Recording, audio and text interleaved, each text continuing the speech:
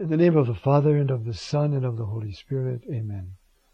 Heavenly King, Paraclete, Spirit of truth, you who are everywhere present and fill all things, treasury of all that is good, Master of life, come, dwell within us, cleanse us from all stain, and save our souls, O good one. Mary, cause of our joy, pray for us.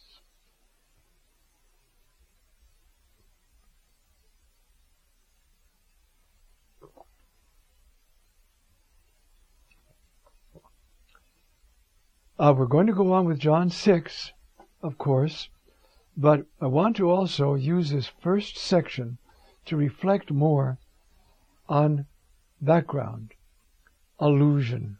Some of it will become explicit when we get to the speech, the discourse of Jesus, which is long.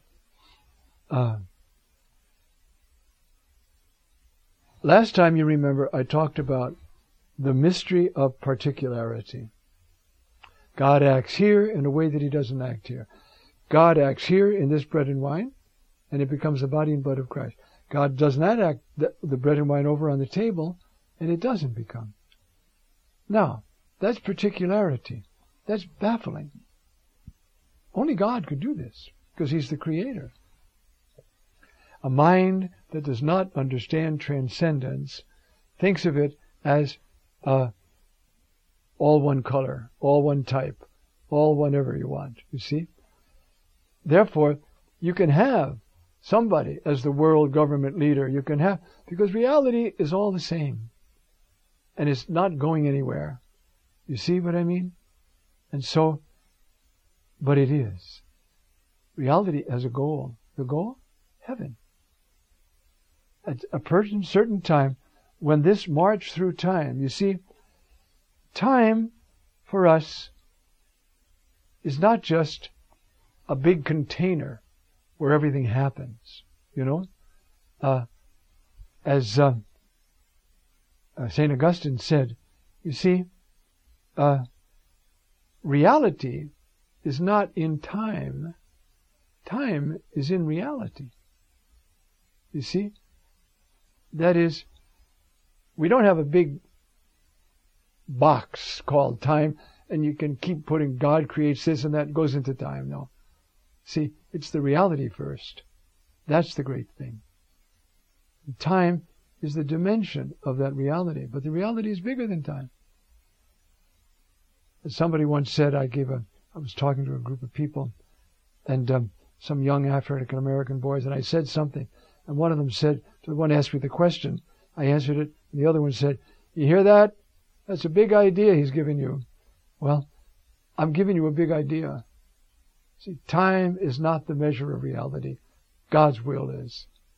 God's action is. At the center of all reality is God's plan to have every human being fall in love with Jesus Christ. Live by his body and blood in this life, and then live by his total reality, you see, forever. That's God's plan. How come it's not working out? Because we don't obey him. How many people did you preach to today? You know, when is the whole world going to... When we get going. When we are so in love with Christ that we don't care what happens to us. The world's got to know him. That force comes from this reality that we're discussing. Chapter 6 of John, the Eucharist. Now, one of the ways of describing this is to talk about kavod, the instance of kavod, which means glory. I want to read, I may have read this before, this is a description of kavod by my old Doktorvater, actually, Father Mola. I'll read it.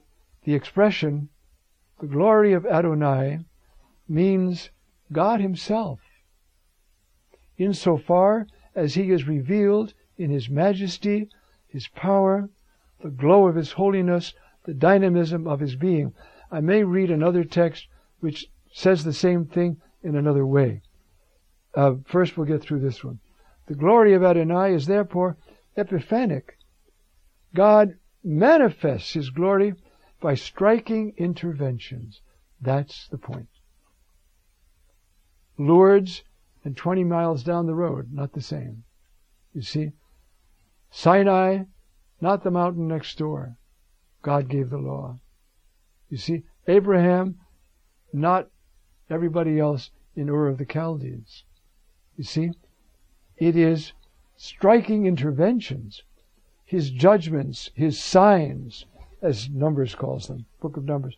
Such, par excellence, is the miracle of the Red Sea. Such also that of the manna and the quail. When you're talking about that, you read in the book of Exodus, in the morning you will see a kavod Adonai. You will see the glory of God, the glory of Adonai. And the second type of divine manifestations, the visible reality, is the flashing radiance of the divine being, light.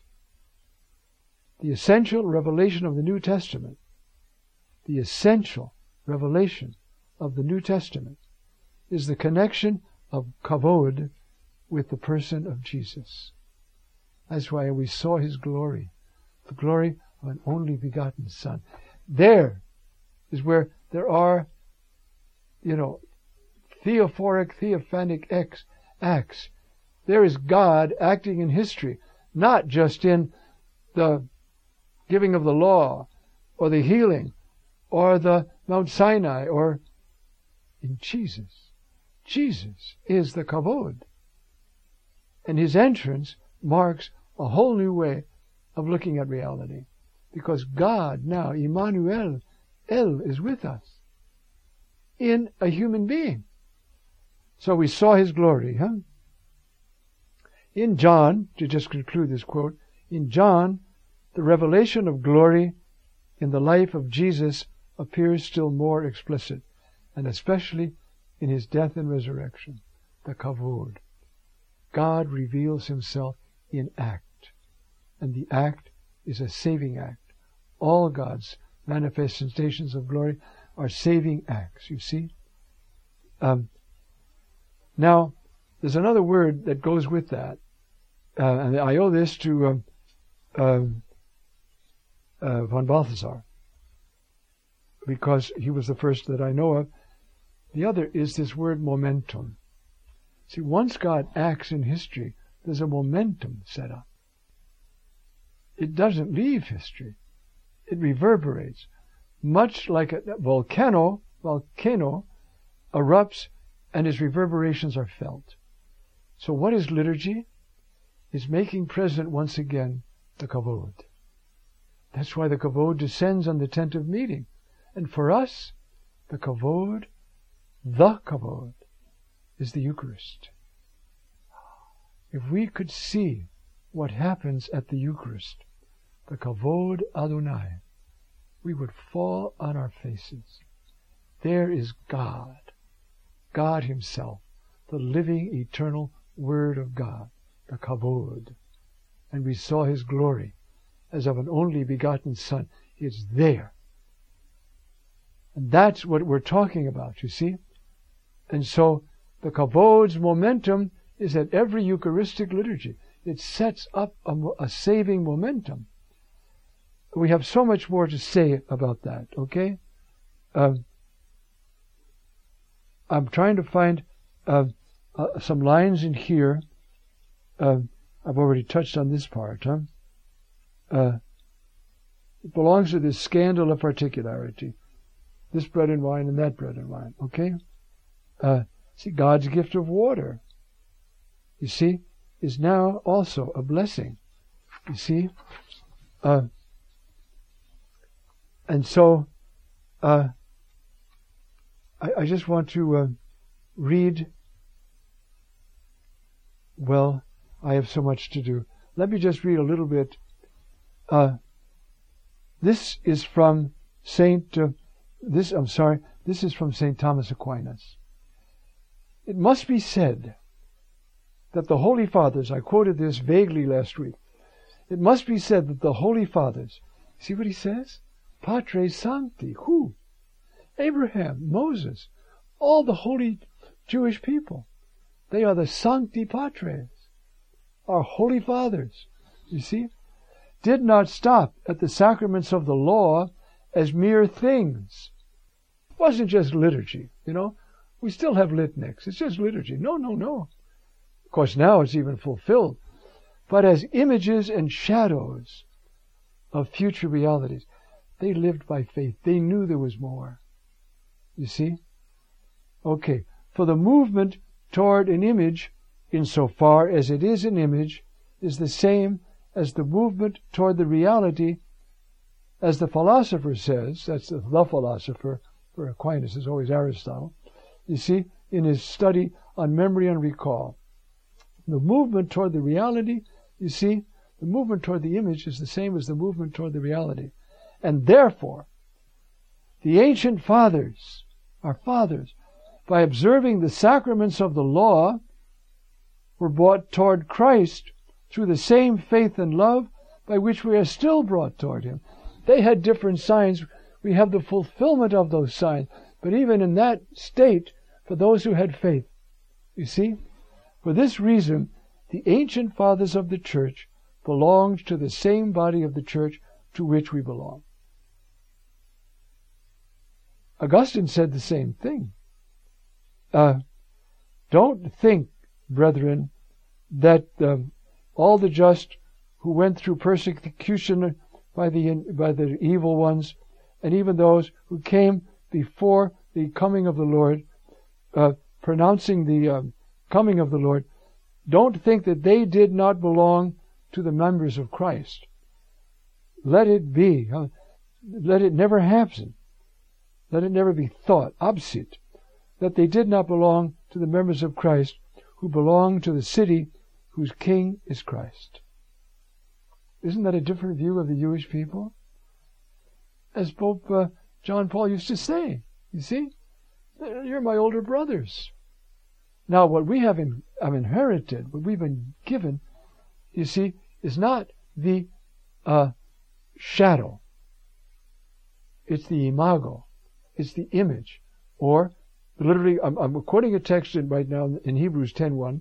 You see, the law having a shadow, a skia, of the good things to come. What are the good things to come? Heaven. But not, you see, have the good things to come, and not an icon. We have the good things to come, but we're not in heaven either. We're on another stage of this. We have the icon of the very realities. The shadow, believed in, brings you, but the icon brings you there much more powerfully, and that is the Eucharist. It's the whole sacramental system, but it's the Eucharist, you see? And so, that's the icon. We live in the era of icon. When we celebrate the Eucharist, we have the reality itself there. The body and blood, we have Jesus Christ present with us. But you see, what makes it an icon is, it is the fullness of Jesus. He's just as really there as in heaven. Just as really there as in heaven. But He's not there under the form of the reality that He has in heaven. There, He has a radiant humanity, still with His wounds. And the saints and angels around Him, loving Him, praising Him, worshiping Him, and Him bestowing love on them. That's the normal state of Jesus, if you will. The sacramental state is ours until we see Him.